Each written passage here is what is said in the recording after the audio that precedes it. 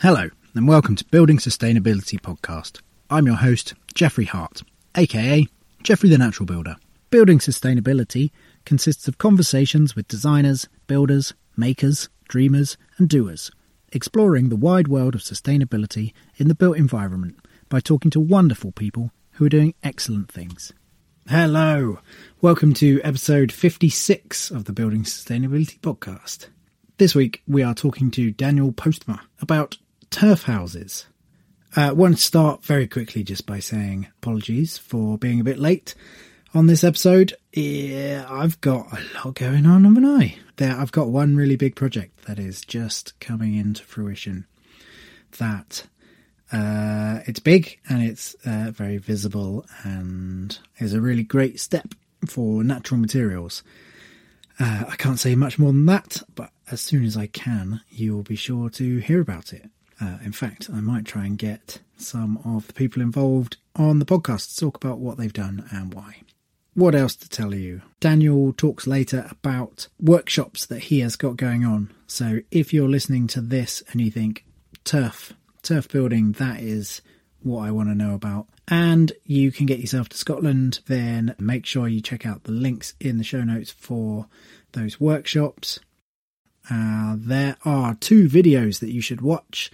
They are recordings from, first of all, the ACAN, Architects Climate Action Network. They did a special presentation on straw as a building material. That is definitely worth checking out. It's got the who's who, including Craig White, our last guest. So that's a very good thing to watch.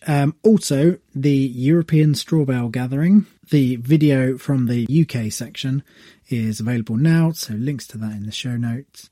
You can see me do a presentation on earth and straw, which takes actually a large chunk of what I talk about from this podcast. It also includes a terrible pun. What else to say? Other things. I'm talking really fast because this is quite a long episode and I had to cut out 25 minutes, which is all available on the Patreon site.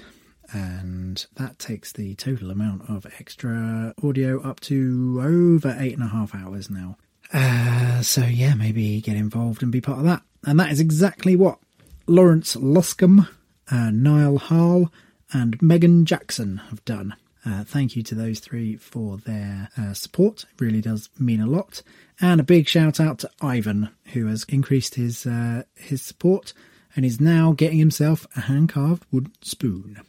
Nice. Part of the money that the Patreon money goes towards is getting me new equipment. And this episode now is being recorded on my brand new microphone, which is a special one, so that I can go and do some field recordings. I've got a couple of events coming up that I want to go out and talk to people out in the field, literally in a field, and this microphone is going to enable us to do that. So yes, that's the sort of thing you need to invest in and costs money. But I've gone on enough about Patreon for ages now. So what else can I tell you? Oh yes, the prize draw. Kirsten sent me an email to say thank you very much that she just won. Although she lives in Australia and felt like it would be not a good use of sort of postage and shipping things to send her the prizes. So we have redrawn the prize, and now, Simon Lovett, you have won. Congratulations. Right, what else to tell you? Oh, so yes, this episode starts off with a section that Daniel suggested we start with. It's borrowed from the Guilty Feminist podcast. I'm a natural builder, and I think it's quite nice to start with some of our failings and how everyone isn't perfect, and we can all be doing better at sustainability. So yeah, I really hope you enjoy this. I had a really nice time chatting to Daniel. He is a hugely entertaining and lovely human being. So thank you so much to Daniel.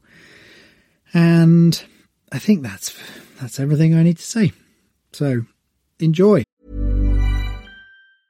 Hiring for your small business? If you're not looking for professionals on LinkedIn, you're looking in the wrong place. That's like looking for your car keys in a fish tank. LinkedIn helps you hire professionals you can't find anywhere else, even those who aren't actively searching for a new job but might be open to the perfect role. In a given month, over 70% of LinkedIn users don't even visit other leading job sites. So start looking in the right place. With LinkedIn, you can hire professionals like a professional. Post your free job on linkedin.com/people today. Jewelry isn't a gift you give just once. It's a way to remind your loved one of a beautiful moment every time they see it. Blue Nile can help you find the gift that says how you feel and says it beautifully, with expert guidance and a wide assortment of jewelry of the highest quality at the best price. Go to BlueNile.com and experience the convenience of shopping Blue Nile, the original online jeweler since 1999. That's BlueNile.com to find the perfect jewelry gift for any occasion. BlueNile.com. Many of us have those stubborn pounds that seem impossible to lose, no matter how good we eat or how hard we work out. My solution is PlushCare. PlushCare is a leading telehealth provider with doctors who are there for you day and night to partner with you in your weight loss journey. They can prescribe FDA-approved weight loss medications like Wegovy and Zepbound for those who qualify. Plus, they accept most insurance plans. To get started, visit plushcare.com/weightloss. That's plushcare.com/weightloss.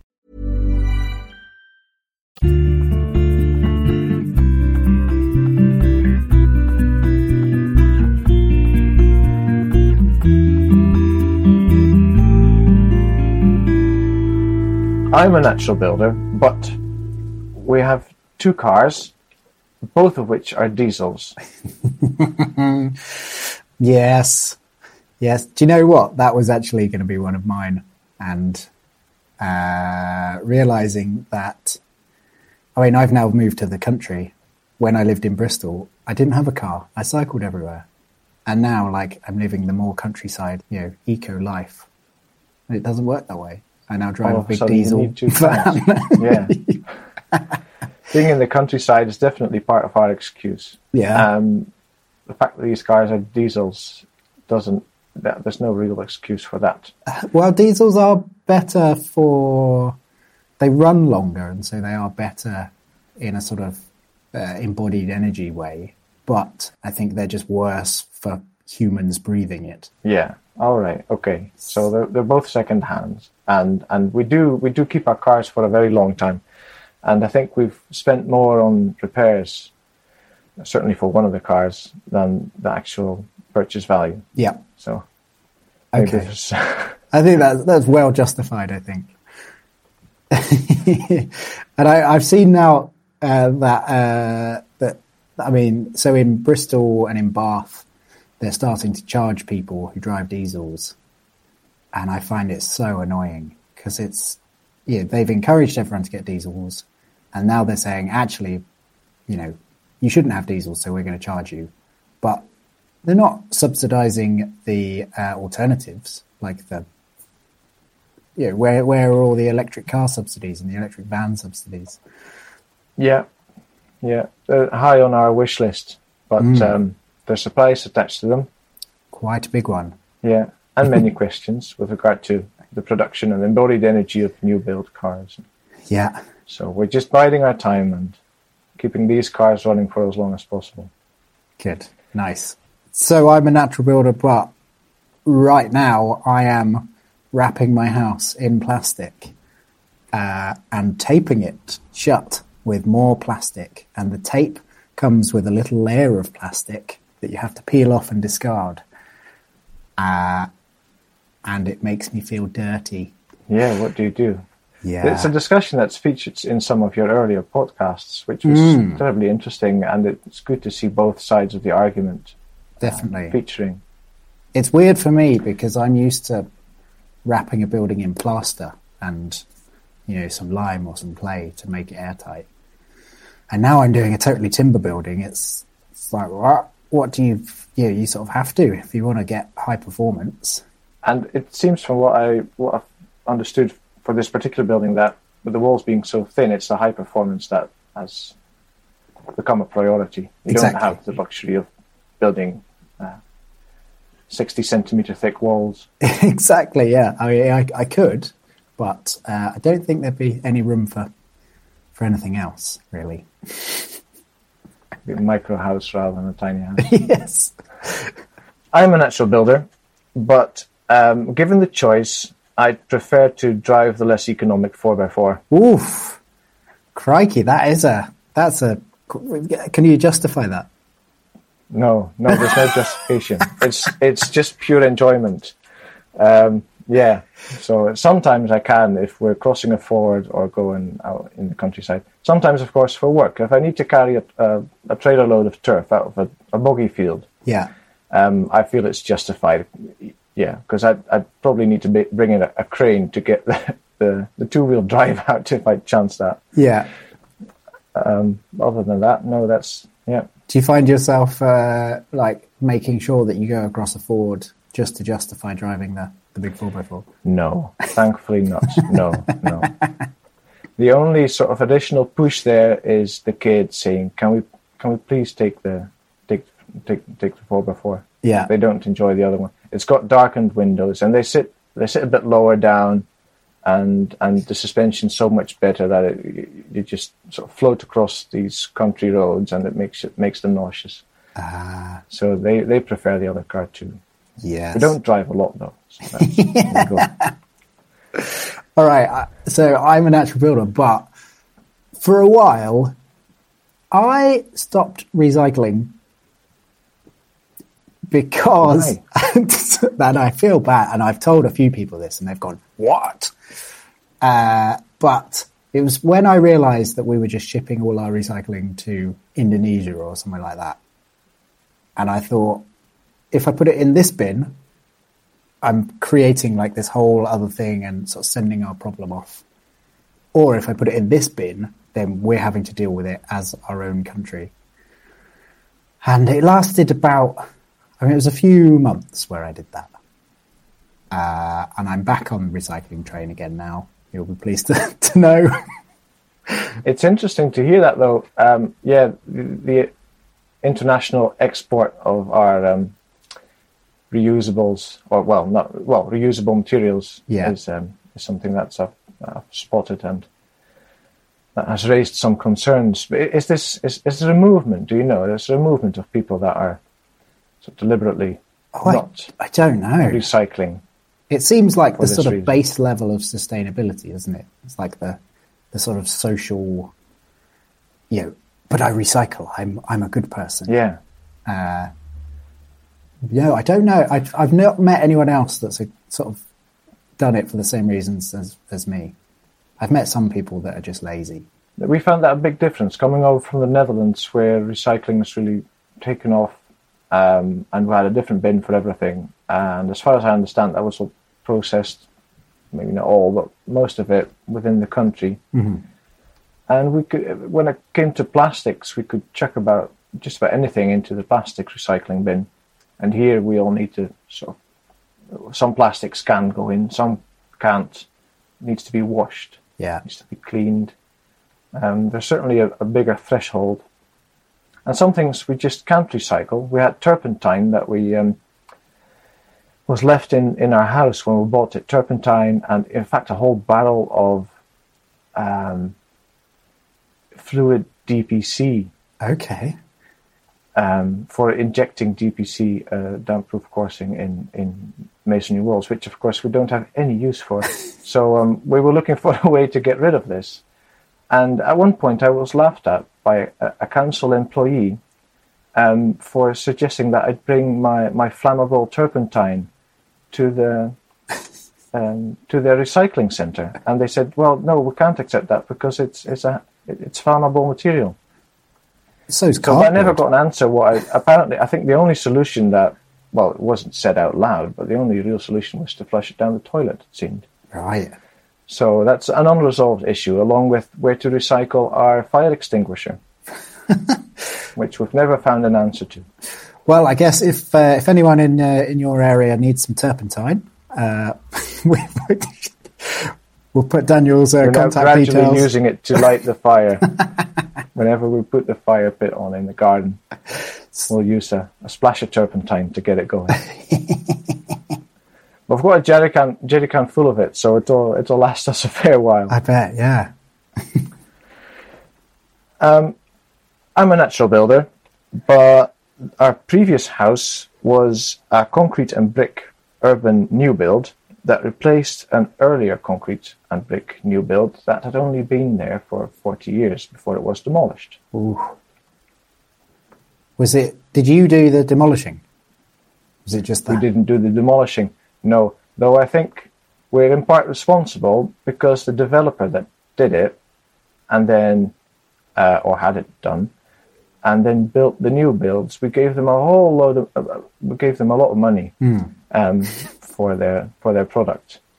So, yeah. What, do you feel like, would it have happened if you hadn't have given them the money? Do you feel like you're just sort of being part of the sort of economic system that means that still happens? It would definitely still have happened if we, as individuals, wouldn't have given them the money. Yeah. But that's not an excuse. Because unless we all stand up against, or stand up for our principles, nothing will change, will it? So, yeah. That's very true. My only excuse there was naivety. Yeah. So, but looking back on it, I think, we were part of that system. Yeah. We paid somebody for that work. Yeah. I'm a natural builder, but I'm building a house on a big hunk of metal. A big, expensive for me, expensive for the environment. I've calculated how much carbon the insulation in my walls is going to take out of the atmosphere. But I haven't yet calculated how much the carbon that's in the metal is going to put in. I mean, I don't think this build will be sequestering carbon like in a net way. I think it's... Yeah. I mean, I think it will be not the worst, but I'm definitely not hitting that like high bar I set myself. Is that a difficult decision for you to make, or is it because I think it's an experiment, isn't it? What you're trying to achieve with this? Yeah, with this build. It is. I mean, it's all about the compromise, isn't it? And it's about, because I want something. I almost said need, but I don't think that's true. Because I want something that's mobile, and that's sort of the way to create mobility, or it's a way. It's difficult to swallow. We have a similar issue here. I'm a natural builder, but our current house is a poorly insulated static caravan, which we're heating with gas from cylinders and electric heaters. Yeah, I can appreciate that. I'm living in a very damp caravan at the moment. I didn't say it was damp. Oh. It is, of course, when there's condensation. Though we knew we'd be in it for a couple of years with the family. Yeah. So we did seek out quite a sturdy one with double glazing and central heating. That's all right then. So in terms of comfort, we're okay. Yeah. But still, it does embody many things that we're trying to move away from. Yeah. Well, it's a temporary home. I mean, it's while you're renovating your sort of main house, isn't it? Yeah, exactly. Yeah. And you're doing that all in good ways, because we're going to talk about that today. Yeah, as much as we can. Yeah, certainly. Sweet. Well, I guess I try not to go in for the sort of tell me about your background question, but I think for you it's really interesting because you've come into natural building from in my mind, quite a sort of obscure route. Yeah, certainly an unconventional route. I think most of my route into natural building, and in that sense, my background, it's mostly about turf. So if we're going to talk about turf anyway, I might as well set out a bit of the background. I was born in Scotland, but we moved to the Netherlands when I was 20 months old. So I've grown up in the Netherlands, but that link to the UK has always been there. And then fast forward to my studies in archaeology. When I was doing my master's degree in the Netherlands, a local heritage museum came up with the idea to reconstruct an early medieval turf house, for which plans had been excavated in the area.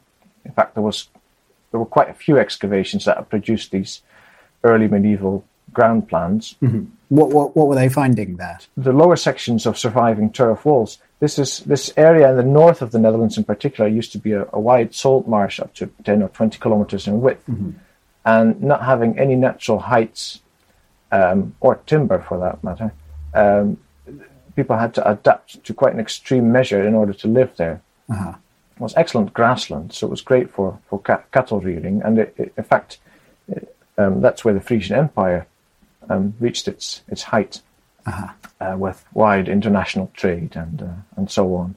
So it was a wealthy period in a fertile region, as long as you managed to adapt to the environmental conditions there, and they did that in a way of raising artificial settlement mounds, so you could live on a dry spot when the area flooded up to about 50 times a year. And part of that raising of the settlement was done by building houses with thick turf walls, so cutting turf blocks from the surrounding grassland and stacking them up in some fashion to produce about a meter thick walls for their longhouses. And quite a remarkable type of structure that got the attention of local archaeologists already in the 1940s, and various other excavations had been executed and produced more of these house plans. But until this local museum raised the question of what these buildings actually looked like, nobody really sat down to think about that part of the whole equation. We were just looking at the ground plans, and many of the sites in the Netherlands are truncated sites, so where the top of the archaeological settlements has actually been ploughed out. So the tradition of researching archaeological ground plans was very much one geared towards just documenting the plans and comparing these from a typological point of view. So how lengths and widths and interior divisions developed over time, but never given much thought to how they actually functioned in a technical sense. So, of course, when you want to reconstruct one, you get confronted with all these technical challenges. And with regard to turf walls, for example, can you even build a wall with turf? Will it stand up? There were quite a few leads in earlier archaeological publications for that region, and they were all very similar. Everybody seemed to agree that you couldn't build a turf wall up to over about a meter in height. It would have to grow green again, because it's the roots that keep the turf together. You'd probably need quite a batter to the wall in order for it to be stable. They certainly can't be load bearing. So I was following all these various leads for my my master's thesis in order to produce a reconstruction model for this museum then to build. And as I was doing that, it transpired that not only were all the buildings in that particular period, so 5th, 6th, 7th century AD, built with turf, regardless of their sort of social status. So it certainly wasn't a material that was just used by the poorer layers of society. The elites were using them too. They also turned out to be built with load-bearing turf walls. This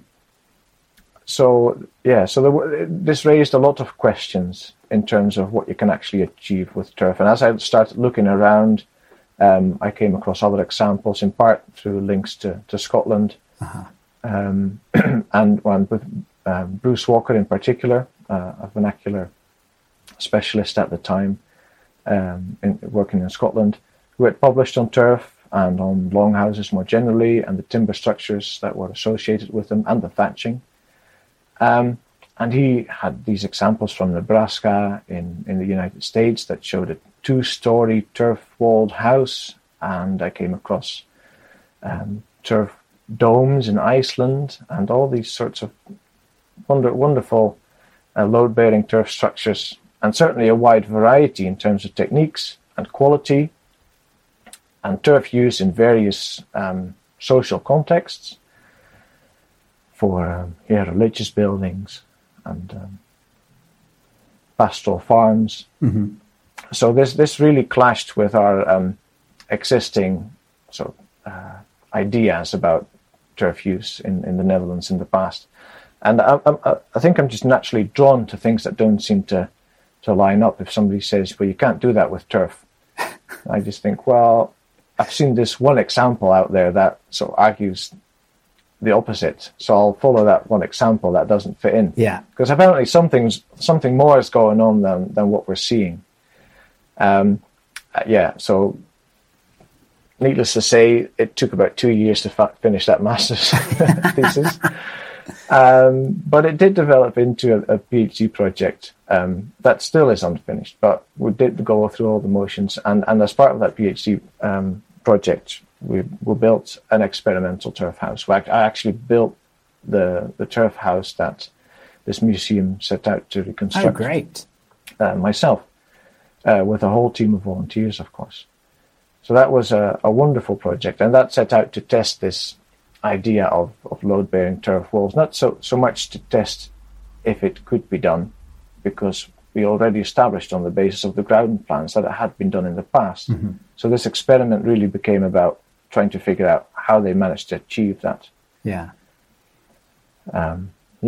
Nice. So I didn't succeed, though, the first time. Oh, no? The building collapsed, unfortunately. Well, tell us about that, because I think, learning from mistakes is kind of key, isn't it? So yeah, absolutely, and that was in a way of great benefit to the research project. Of course, it wasn't desirable at all, and it was in fact a great risk, and we didn't. Thankfully, nobody got hurt in that process, mm-hmm. other than my ego. I think everything was fine, and thankfully there was great support from the local. So the provinces and mm-hmm. the council and from the university. So we did get the opportunity to do it again. And the second building's still there and in use exactly as it was intended to be. Yeah. So the reason for the collapse was really just inexperience and making mistakes as you do when you try things the first time. And particularly a combination of errors occurring in a particular part of the building that after heavy rainfall brought it down. Uh-huh. Thankfully, enough of the structure survived. We actually did a little excavation in the collapsed structure, and we managed to figure out exactly how and where it starts to come down. Nice. Oh, that's good. So, you got to do some archaeology on a modern building. Yeah, exactly. Yeah. Yeah, that was really good, and it produced a lot of as we say in archaeology, it's experimental archaeology as you try and reconstruct a building like this with the objective of producing information on the process and use of materials. Sure. I think the biggest benefit was really through experiential archaeology, which is just experiencing the use of these materials, handling them, and going through the motions of cutting the turf and shifting it around and experiencing firsthand the differences between silt and clay content, and when do the turfs break, and why do we actually build them with the grass side down? Right. These sort of questions. Uh-huh. And I guess sort of learning like how big of a piece of turf is a manageable by a sort of person, or is it a team game to build it? Is it, Absolutely. How much of that sort of knowledge existed in the sort of existing buildings, and how much were you figuring out as you went? We'll be back after a quick break. Hey there, I'm Mick from the Mick and Pat Show. That's right, and I'm Pat. Looking for a podcast that's like catching up with old friends? Well, you're in luck. We're here to bring you weekly doses of lifestyle commentary, discuss culture and politics, and top it off with the occasional beer and film reviews. But it's not just about us. We're a community. Our listeners are our kin, and we let you all have a say in what we discuss. So saddle up and join the conversation at the Mick and Pat Show. You can check out our website or find us wherever you get your podcasts.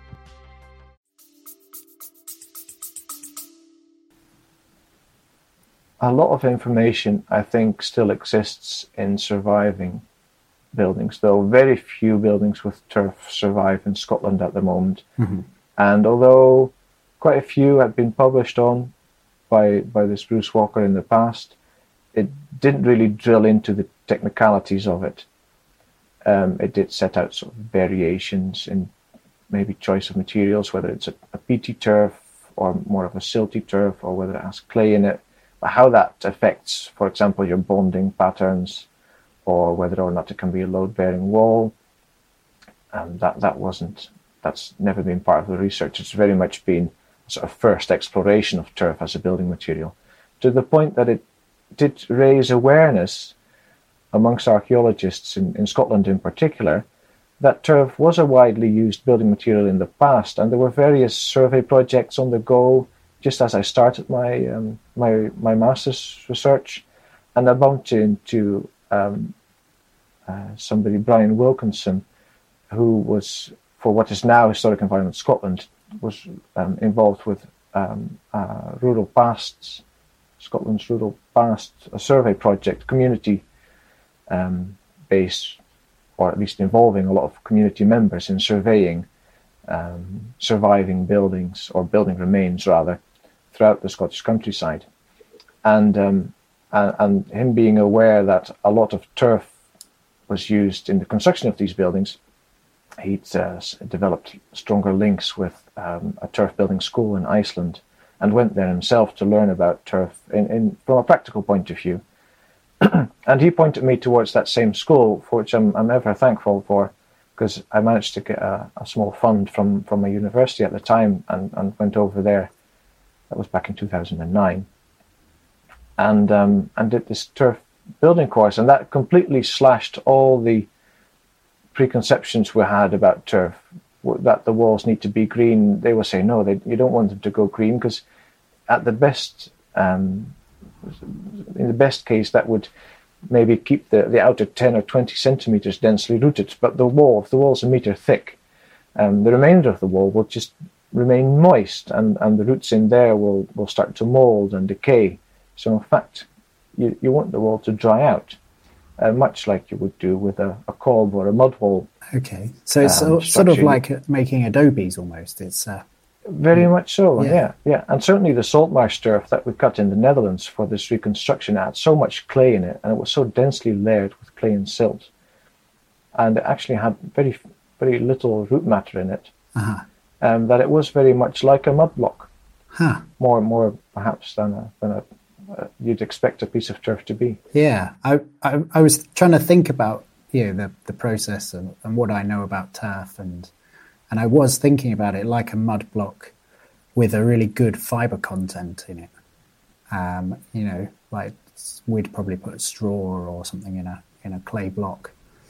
But yeah, you've got the natural roots. It's all there. Yeah, that's definitely an ideal mix. If you can get that mixture between clays and maybe some sort of aggregate and your fibres, that's an ideal building block. I suppose what's interesting is that we, as clay builders or earth builders, would definitely try to stay away from topsoil, and you're kind of going in for the topsoil there.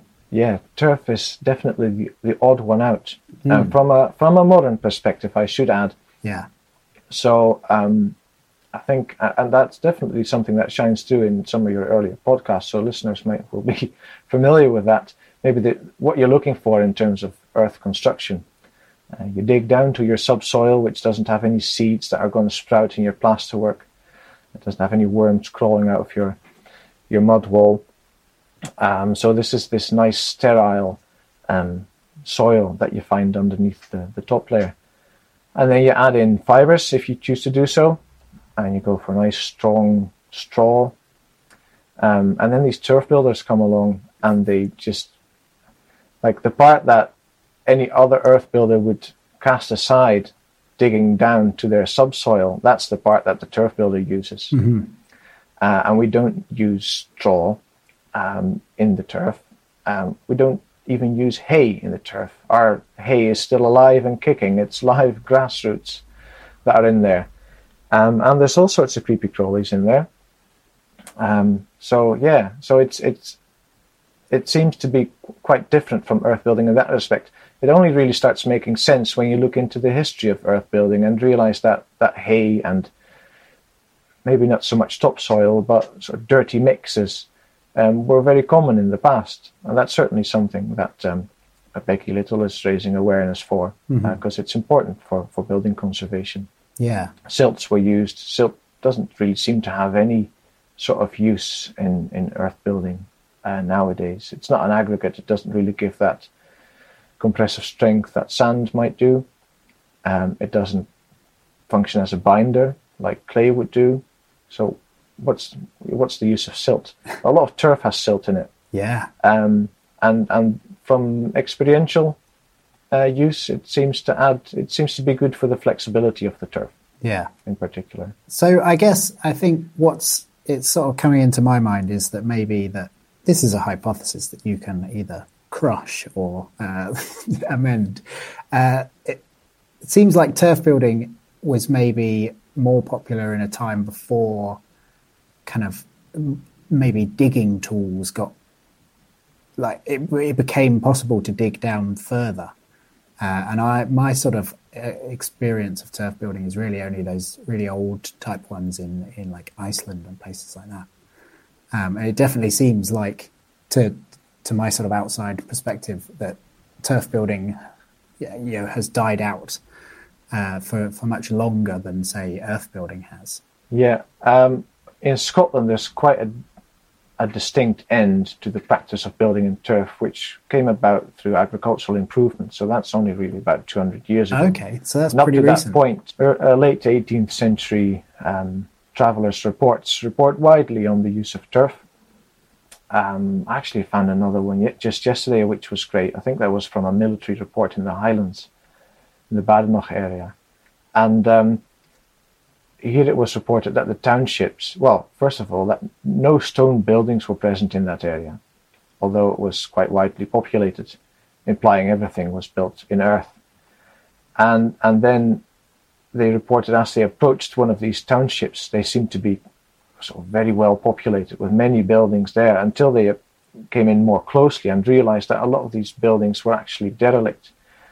And that was due to the practice, which was included in this description, that as a building was reaching its end, it was perhaps first used as a byre, downcycled from a dwelling to a byre or a hen house or something like that, more of for livestock or as a shed for agricultural use.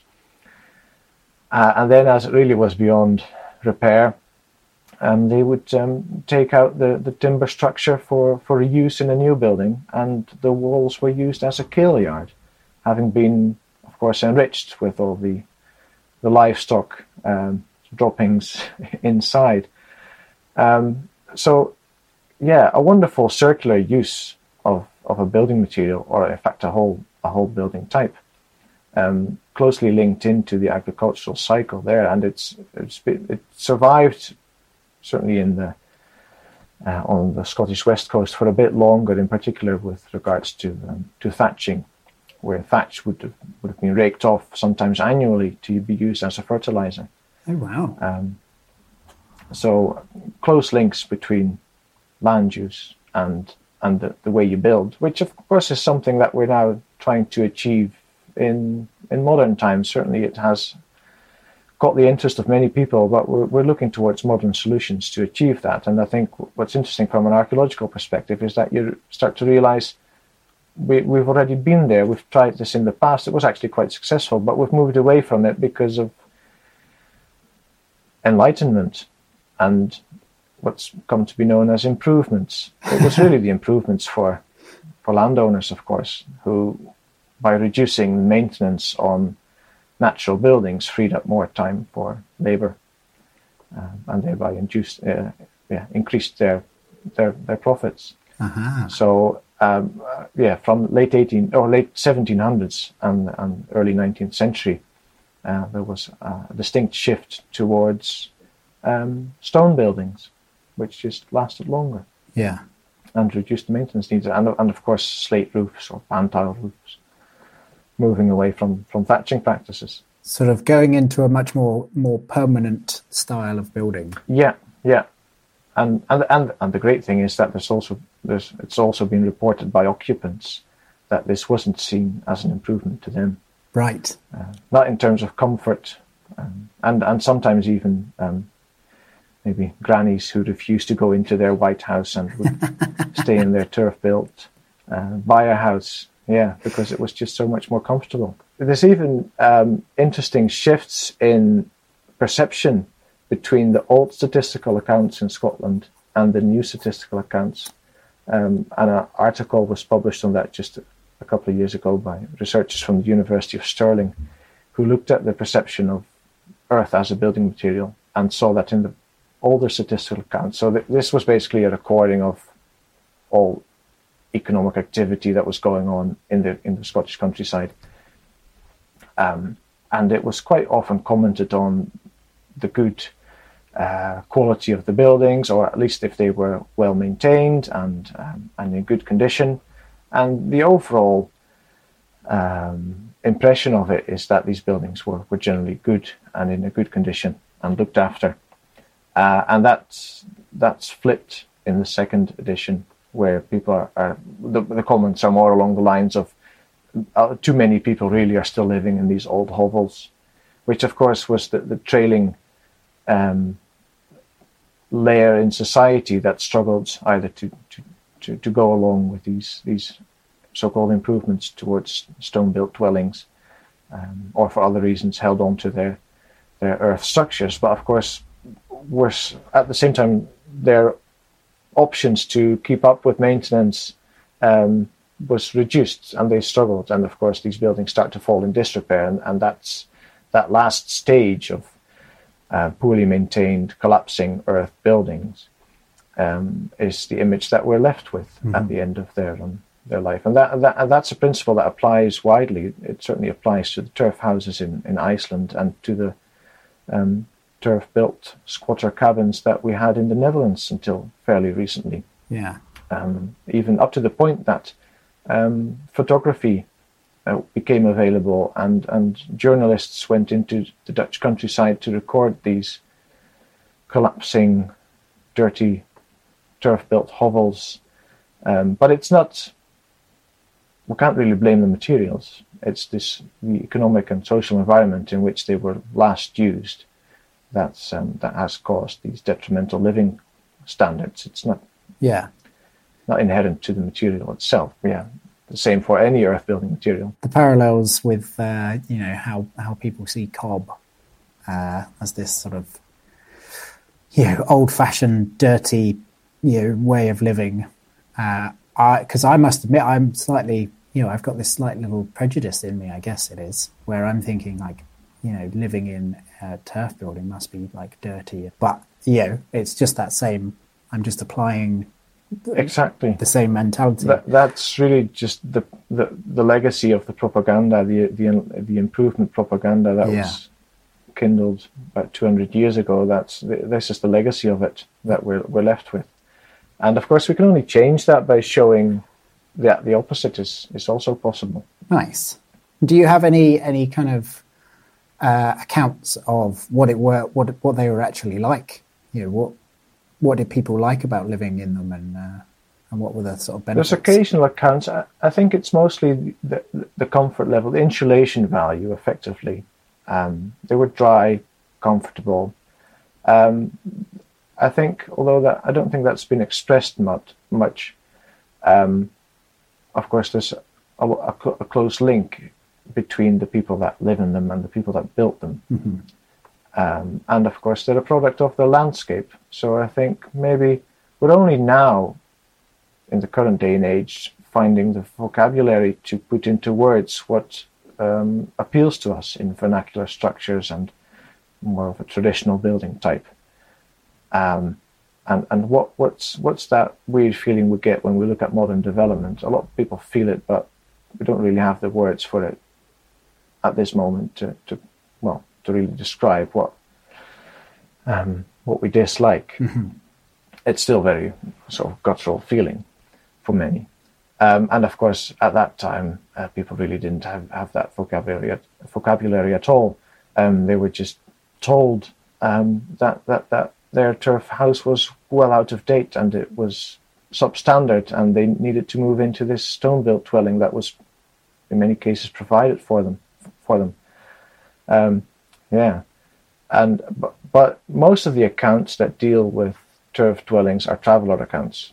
So these are quite often wealthy, mostly Englishmen travelling north to see this primitive Scottish Highlander in his turf hovel. Right. So, of course, they're fairly biased. Yes, of course. Some are surprised at the size or the comfort of them, but that's rare. A lot of the reports are fairly negative. Yeah.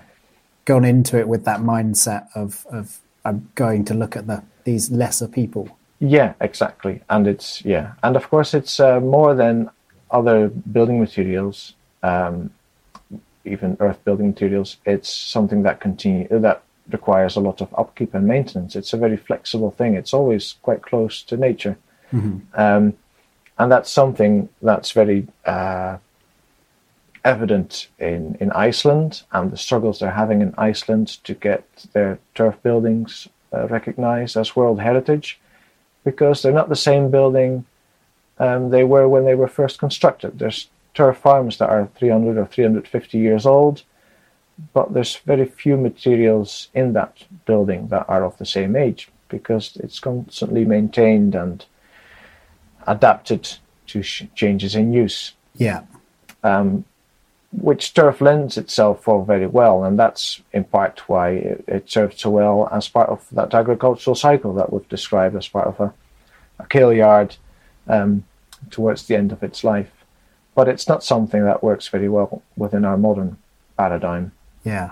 So of course, people, when you see that, you see a turf building at a certain stage in that process, so that it can reflect quite poorly on the materials.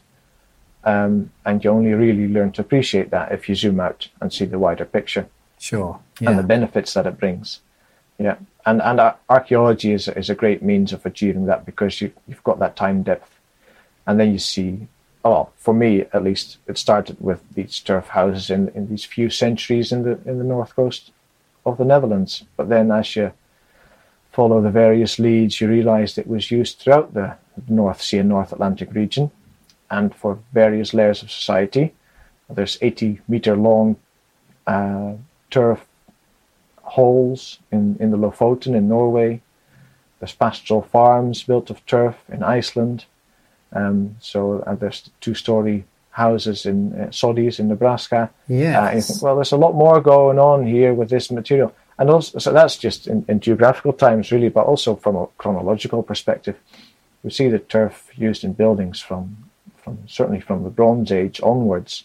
And you referred to the use of tools to build a turf house, certainly the way I go about it now, and the way they did in Scotland in the recent past and in Iceland until today. You need iron tools for that. You need a good spade and an undercutting spade to lift the block out of the ground.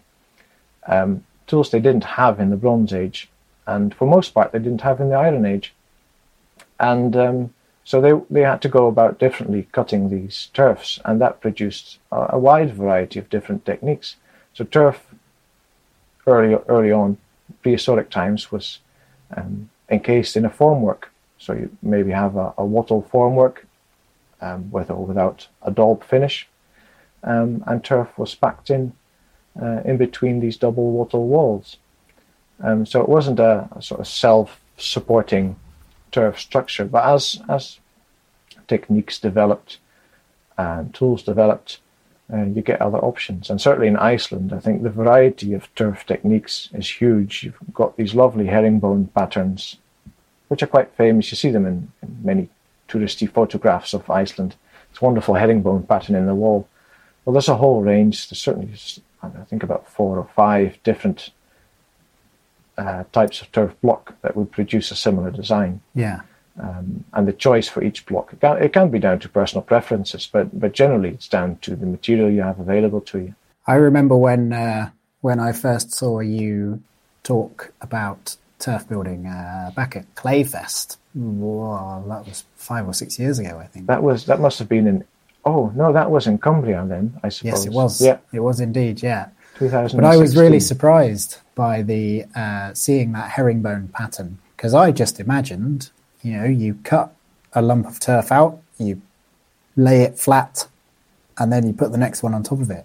To see actually them going in at angles was a complete, like, my brain would, I don't think have ever thought of that. If I was going and trying to recreate this house that you built, I would have, never found that as an option. The reconstruction that we made in the Netherlands used fairly simple rectangular blocks, about 0.5 meter in length for the first building, 25 centimeters wide and about 8 centimeters thick. So that was fairly straightforward in terms of bonding patterns and stacking. Were they laid flat, or were they? These were laid flat and upside down. We know they were placed upside down because of the various archaeological observations that we've made in the area. But it was really in part through going to Iceland that we learned that perhaps laying them upside down discourages the grass to regenerate. So it will effectively allow the wall to dry out a lot better, which is what we're trying to achieve. But also we found during the construction, it makes it very easy to level each course, because it's just soil at the underside of the turf. So running your spade over each course is a great preparation for the next course. And in that way, you avoid any hollows or cavities in the turf. Turf is a flexible material, and you need to allow for some settlement of the turf. It might shrink a little, certainly if it has a high organic content, or if it's very clay-rich, it will shrink, and that puts pressure on the corners. The wall head comes down a bit.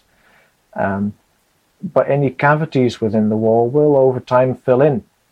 And if these can create all sorts of unexpected settlement issues. So it's something you try to avoid. And that really works best if you put the turfs upside down and then level them off before you put on the next course. Yeah. And then with the herringbone pattern, effectively the same principle is used. The course is trimmed, and then they put on the next course. The herringbone pattern really seems to work well as an economic way of building.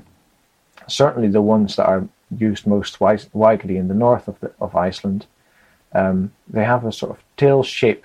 The angle at which they're cut goes off in different directions. So they're angled when you see them in the wall face, but if you see the wall in cross section, you'll notice that they also sort of thin out towards the center of the wall, and it's a wall. The Icelandic walls, or at least these are, they have an inner and an outer wall face, and the core of the wall is made of compacted earth. So all your spoil, all your trimmings can go into this wall core and are compacted, which is a very economic use of the materials that you've dug up for building. Wow. I love talking to you about this because, every time I'm just blown away by I think it's partly because of my assumptions. I assume that it's a very simple thing. It's very, it's quite obvious. And then you start talking about some of the really interesting little sort of details. And it's of course, it's a whole world. And as soon as you zoom in, it's you can get deeper and deeper into these little minute details. I mean, even after a while, you think you've seen most varieties, and then quite recently we've intensified our work together with archaeologists from the University of Edinburgh, who have been researching the use of turf for fortifications in the Roman Empire. And they came up with these wonderful examples of clay mortars being used in combination with turf construction, and branches layered in between as a sort of reinforcement. And it makes perfect sense if you're using this for fortifications. You need a lot of volume. You're looking for volume more than anything. So having to trim down each layer of your turf is a waste of energy, really. And if you can skip that step, but also use any trimmings you might have had, like they do in the Icelandic walls, you're keeping all that volume within the structure. So effectively what they've done in these Roman fortifications is put the turfs in again upside down. They didn't trim them, they just covered them with a layer of mortar, put these branches in, and then put on a next layer. So you're very quickly creating this big volume of material that has it's effectively timber laced. So it's very strong, which of course for military use is great. And I had my suspicions about the use of mortar previously, but we don't really have the resolution, the archaeological resolution to confirm that. But certainly in the Netherlands, along the west coast, square turfs were used, a peaty turf, so a turf that would have shrunken a lot, and in order to stay on top of that shrinkage, ideally you would dry the turfs beforehand, or it could even have been turf that was dug up from canals or ditches, as they did in later periods, for use as a fuel. They would, dredging is the word I was looking for, they dredge peat from the water, cast it on the side, and like you'll have seen how in some countries, certainly in the Middle East, till recently, mud blocks were made, and you get these whole fields of mud blocks all one next to each other. This process would have produced a similar image, where they cast out this dredged peat, and then as it starts to dry, they cut it up in blocks and allow them to shrink individually. That was used later on as a fuel, but you could produce similar peat bricks for building purposes. Yeah. Of course, the side effect of it is that they warp as they dry. They twist and warp. So you need to use a mortar, really. Once they dry, they're so hard you can't trim them like you do with a fresh turf. So you need to find a sort of workaround solution for that. And mortar just seems like a great solution to it. It is. But that's really just at a hypothesis level, still awaiting confirmation. And it's great that now here in Scotland they're finding evidence for similar use in Roman structures. It just adds to the variety of techniques involved in turf construction. Of course, the implication is also that people were very knowledgeable about the use of turf. They would have had a lot of experience, and they knew exactly how to adapt their techniques to what type of turf was available and what they were trying to build with it. And that doesn't happen if it's only used occasionally, or if people don't invest in it mentally. It's like any craft work. Craftspeople are constantly working to achieve to improve their techniques and their results. And I think the variety of turf techniques demonstrates that same process was on the go in the past for the use of turf. Yeah. I wonder if it was sort of generational, your elders would teach you to build with the local way, with the local soil, turf, and then you would teach the younger generations. Yeah. And that, of course, that process of handing down knowledge and experience, that's been broken, and we lost that knowledge. I think we can relearn a lot of things, and experimental archaeology is a great way of achieving that. I'd like to come back and talk about experimental archaeology a little bit more, but there's a couple of things I wanted to ask you. Am I right in thinking Hadrian's Wall, is some of that turf? Yeah, some of it definitely. So that's quite a big thing that people will have. I think everyone probably in the UK has heard of Hadrian's Wall, and now find out it's made of turf. Yeah, Hadrian's Wall definitely. Antonine Wall used a lot of turf. In fact, a lot of fortifications in the Iron Age, Viking period fortifications, turf is a great material to build with for volume. Yeah. And then how quick does it sort of, I guess from an ecological point of view, how quick does it grow back? And the area you've de-turfed? De-turfed is a word. When will that be ready again to be sort of harvested again? It really varies per site, and we don't actually know that in any great detail. It's one of the questions that's still out there, and certainly as we're now looking into using turf for new builds, it's a question that's become more current. We're now setting up a project to test some of these things, a project funded by Historic Environment Scotland, to look at the use of vernacular building techniques and take an archaeo-based approach to small-scale new builds, hutting in particular. Oh, that's exciting. Yeah, that's very exciting. And one of the elements in that project, University of Edinburgh, well, it's actually a separate project I'm running with them, but it's very closely linked, and we're focusing on the same site. Ecological impact assessment is an important part of that process. So hopefully by creating a species list beforehand and revisiting the site, maybe a couple of years afterwards, we'll get a better idea of the impact cutting turf has had on the landscape. The only thing I can really say about that at the moment is just the positive response I got from the nature organization in the Netherlands. Of course, when we set out to build, this was a 17-meter long turf wall building. The walls were 2 meter high, they were 1 meter thick.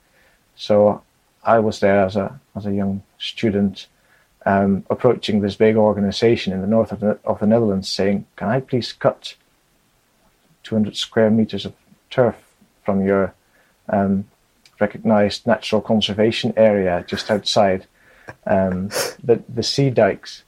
And they said, "Yes, please," because one of their issues, as it turned out, was that this was just used as pasture. It was a monocultural pasture land that was grazed by horses and sometimes cattle. And they welcomed us cutting the turf because it created a habitat for pioneer vegetation to establish itself in that area. And indeed, when I returned a year later, there were flowers in that area where previously there was only grass. So yeah, that's one option, that the turf helps to create a habitat that's not present in the pasture at the moment. It could help to deepen ponds that have silted up. So as ponds, certainly with sort of low flow rates of water, might silt up gradually, or through peat growth. So cutting turf in those areas might locally help to create open water again. So for dragonflies or other insects that might use that habitat.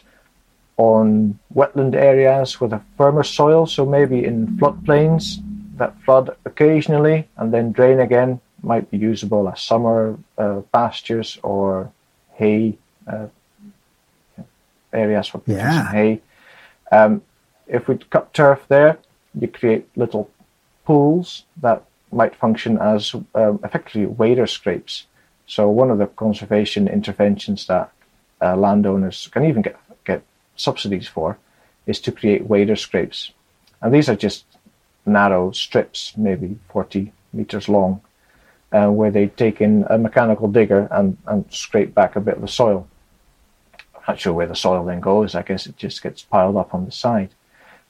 We can achieve the same effect by hand cutting turfs and then using that as a building material to the same effect. So these are various lines that we're exploring to not only to legitimize the use of turf and cutting it from natural environments, but particularly to find out where the benefit in that lies and how the sourcing of materials in a natural environment can be beneficial to wildlife in particular. Yeah, that's fantastic. It seems like it ties in with what Sid Hill was talking about in his podcast episode 51 or 2. Check that one out. That was my attempt at being a proper podcast host, by the way. It would I should be a proper podcast listener. I've listened to so many, and I've fallen behind massively, certainly over lockdown. think podcast listening works particularly well when you're up for a long drive. That's exactly when I listen. That didn't happen during lockdown. Yeah. So there's much catching up to do. Yeah. I've sort of broken the habit a little bit now. I've made more than I've listened to in the last year, that's for sure. But yes, he was talking about sort of succession of plants and how it's the disturbance that kind of creates new growth. And yeah, and I've been, so this coming weekend there's an event to trespass on the South Downs, and at the sort of information event, someone asked the question, what about the damage we're going to be doing by walking across all that land? And actually the sort of response was that quite often it's that disturbance, like it used to maybe be people taking sheep on and off, or it's around those tracks where the feet sort of disturb the ground that you get the new growth, you get the diversity, and actually it's a really positive thing. The landscape in which we live, although it has many natural elements, it's an ecological landscape in that sense. It's also definitely a cultural landscape. Everything we see effectively has been is a result of past human intervention in that landscape. So even from a conservation point of view, if you're looking to preserve our agricultural landscape as it exists now, or even moorland up in the Scottish mountains, you can only really conserve that if you include the practices that helped create it. So, and I think natural building, and certainly sort of the line of approach we're now trying to deepen out with Historic Environment Scotland and others, is to look at vernacular building skills, these pre-improvement vernacular building skills that, the skills are there. There's a conservation need in terms of building conservation to maintain these skills. There's a handful of earth builders. There's very few thatchers in Scotland, at least. Very few greenwood timber builders that could produce a cruck or a Scottish couple, which is quite different from later timber framing techniques. So we need to preserve these skills, but there's a very little demand for them. And they have all these additional benefits that we're now only just starting to explore. So cutting turf to create wader scrapes, or pulling bracken to produce a thatch. Maybe in itself it doesn't make much sense to pull bracken by hand, just if you're looking to produce a roof for your hut. But of course, if there's a lot of bracken pressure on a particular hillside, turning this into a community activity and going out to pull bracken collectively, it's a great way of spending time together, but also reducing that bracken cover, for which the only alternatives are to bruise it, which then takes a long time to actually have a significant impact, or to spray poison on it. So hand pulling is. That's really interesting. So the woodland I'm just about to put my house into has a whole big bracken, and part of my job is to be bruising the bracken to allow the new trees to sort of take hold and have less competition. But so thatching is a thing I could be doing with definitely with that and it's instead. much more effectively, because for thatching you actually want the woody bit at the bottom of the stem. That's the most durable. So you pull the bracken by hand, which of course is labour intensive to do. If you make that into a fun activity, and you can call them social capital, to do that, it has a bigger positive impact. Well, excellent. Everyone listening, keep your ears open for the shout when I get you to come and hang out in Exmoor pulling bracken with me. It'll be fun. Okay, so just one final thing on turf that I wanted to say, and it was something that Phil Christopher really highlighted to me the other day, was that the soddies, the turf houses in Nebraska, I had never seen the connection, but I see them now very much as, they were the sort of step towards straw bale homes. They were taking this building with sod, which is what Americans call turf. Sorry, I'm telling the listeners, not you. I'm just nodding in agreement. I don't want you to think like this is your specialist subject. I'm not. I'm just scratching the surface. But yeah, so they were building these soddies, and then they had loads of the sort of farming byproduct of straw, and so took the techniques on to build straw bale houses. And that's the first straw bale houses were load bearing houses because the soddies were. So yeah, it's I find like I'm suddenly now I know the heritage of it, because I always thought sort of straw bale, it didn't really exist until 100 years ago, and it feels like the sort of new kid in town. But actually now I see it as part of a much longer development. It sort of gives it a bit more legitimacy. Really sprout out of nothing, so they'll have some sort of pedigree to them that goes back, and it's retracing those lines of development, which can be very interesting. In terms of turf building, or sod building, as indeed it's called in the United States or in Ireland, the spectrum of material used within turf is just so wide. So straw, of course, is only organic fibres. A peat turf is no different. It doesn't have, or doesn't need to have, any mineral sediments in it. When we looked at the salt marsh turf in the Netherlands, it had very little organic material in it, and it was mostly the clay that held it all together. So that's just the full width of the turf building spectrum, and it merges. You can see it as something quite different, as you can see earth building quite different from modern construction. How different really is earth building using clay as a binder compared to the use of a lime mortar, or in fact cement mixes. They're all based on the same tradition in the end. Although, of course, a mistake we've made in the recent past is to replace one technique with another, and to not hold on to what we already had and add to that richness and experience from past societies. But and see the multi-layers of sort of benefit beyond just a home, just a whether it's U value, whether it's waterproof, whether it's or length of expected life.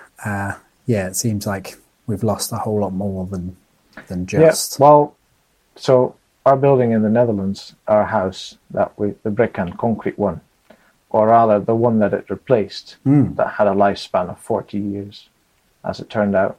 In archaeology, certainly in the Netherlands, in the literature, we say past farm buildings were disposable buildings because they had such a short lifespan. They only lasted for about 1 or 2 generations. In fact, a lot of the research showing that they lasted up to about 70, 80 years. So closer to 3 generations. And certainly longer than a lot of the modern buildings were building. But these structures that we're looking at through the archaeological lens were using locally sourced timber and clay, and they melted back into the countryside, leaving very few traces. Whereas our modern structures, are they doing the same? It doesn't seem to be the case. And I think for a long time the argument's been made that, again, going back onto this whole improvement paradigm, that we were improving living conditions in modern buildings and improving comfort levels. There's no reason why a thatched mud wall building should be any less comfortable than a modern structure. In fact, I think a lot of people have switched on to things now and realised that a natural building will in fact be a lot more comfortable than a hard, echoey, concrete-based structure you might find in modern developments. Yeah, and certainly to do with sort of moisture and comfort around moisture. If you're surrounding yourself with a living, natural part of the world, it's going to deal with moisture in a way that's more in tune with how, what our bodies want and need. Seems pretty, absolutely. Seems pretty sensible. Yeah. Do you see there to be a sort of future in new build turf buildings? In the past, in fact, I have answered that question with a definite no. I remember somebody quite clearly asking me that when we started building the turf house reconstruction in the Netherlands. Now I definitely think there's a use for it. I keep going on about this whole hutting thing, which maybe not everybody will be familiar for that, but the construction of huts for leisurely use is something that's been stimulated more and more within Scotland. Yes, the 1,000 Huts campaign. Exactly. So there's now planning legislation in place to allow people to build this hut, a structure no bigger than 30 square meters that needs to sit lightly on the land. Very basic services, just a fireplace really and a composting toilet outside. And ideally, you'd build these in places either in woodland or up in the hills. And immediately if you start looking into that or trying to build such a structure, you think, well, how are we even going to get access? Sitting lightly on the land's one thing, but how am I going to get my bricks up there or concrete block work? Yeah. I can't get a lorry in. So certainly for those circumstances, cutting turf locally could be a great workaround. There's generally a small quantity of stone kicking about, either sort of localized field clearance, just being able to pick up field boulders on the surface.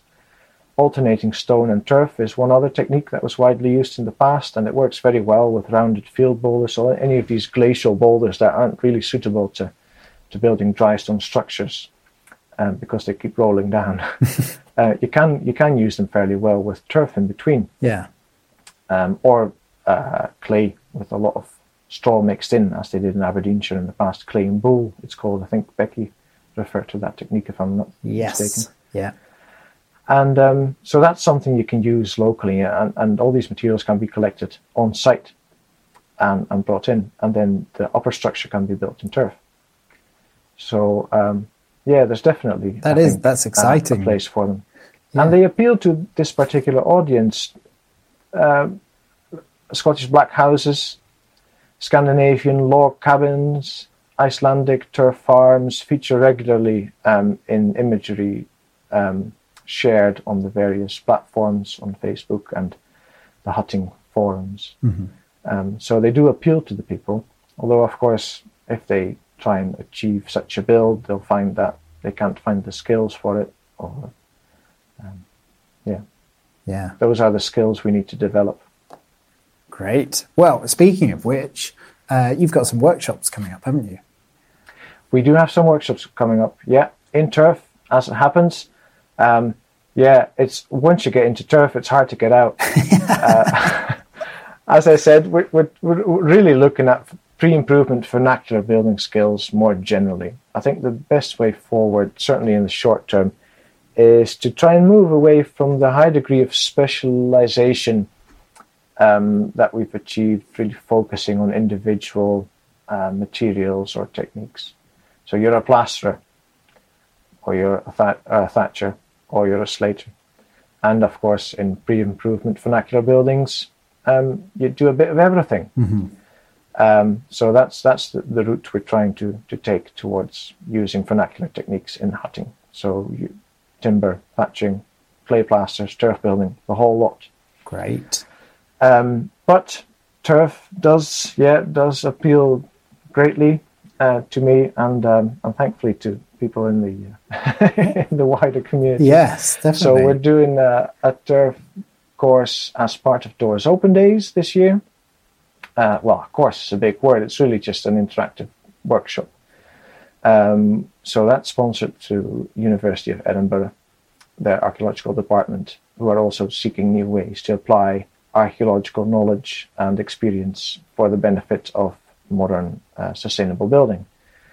So I'm working with them and the Crieff and Strathern Museum, a local heritage museum I'm involved with, and ahead of those open days, we'll build a larger circular structure based on local Iron Age and Bronze Age roundhouse traditions.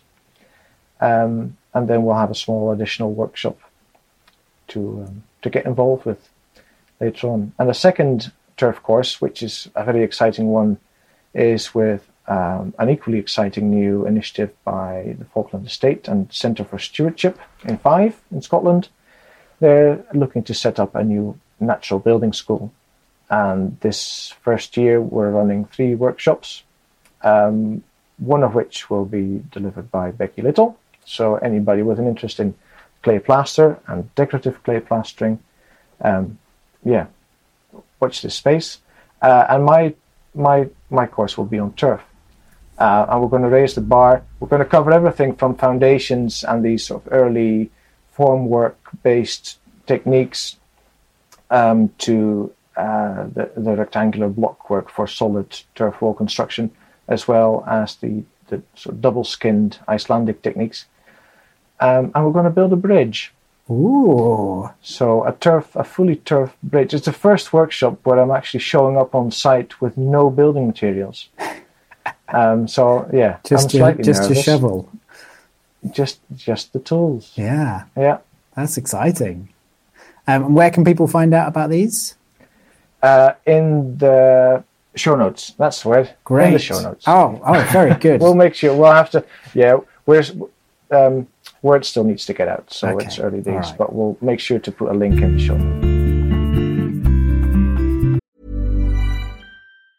When you're ready to pop the question, the last thing you want to do is second-guess the ring. At BlueNile.com, you can design a one-of-a-kind ring with the ease and convenience of shopping online. Choose your diamond and setting. When you find the one, you'll get it delivered right to your door. Go to BlueNile.com and use promo code LISTEN to get $50 off your purchase of $500 or more. That's code LISTEN at BlueNile.com for $50 off your purchase. BlueNile.com, code LISTEN. I'm Sandra, and I'm just the professional your small business was looking for. But you didn't hire me because you didn't use LinkedIn Jobs. LinkedIn has professionals you can't find anywhere else, including those who aren't actively looking for a new job, but might be open to the perfect role, like me.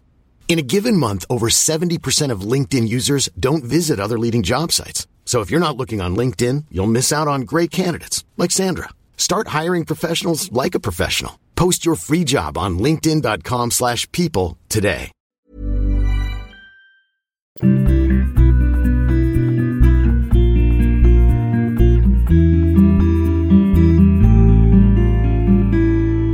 Thank you so much, Daniel. You were a wonderful guest, and I'm so pleased with how that all turned out. There is another 25 minutes going up on the Patreon site. If you are a supporter, you get access to that. Daniel talks a little bit more about experimental archaeology. He also talks about his own project. I was really hoping to squish that in, but really we overran as it was. So I'm hoping to get Daniel back on the podcast to chat again. He's up to some interesting and exciting projects that I look forward to hearing how they've gone. Okay, so all the usual things. If this is your first time, make sure you subscribe in whatever podcast listening device you use. If you are listening on iTunes or Apple, then I would really, really love it if you could go and leave a review, hit 5 stars, say something nice if you like. That would be really appreciated because it really does help us to get new listeners. What else to say? Share it, of course. If you've enjoyed this episode, please do share. Again, the further we can get this out, the better. I think the more people that know about natural materials, the better the world's going to be. I think that's becoming pretty clear with the IPCC report. Some serious changes need to happen, and maybe starting with sharing a little podcast could be that. Good. That's it. Thanks for listening. Until next time. See ya. Even when we're on a budget, we still deserve nice things. Quince is a place to scoop up stunning high-end goods for 50 to 80% less than similar brands. They have buttery soft cashmere sweaters starting at $50, luxurious Italian leather bags, and so much more. Plus, Quince only works with factories that use safe, ethical, and responsible manufacturing. Get the high-end goods you'll love without the high price tag with Quince. Go to quince.com/style for free shipping and 365-day returns.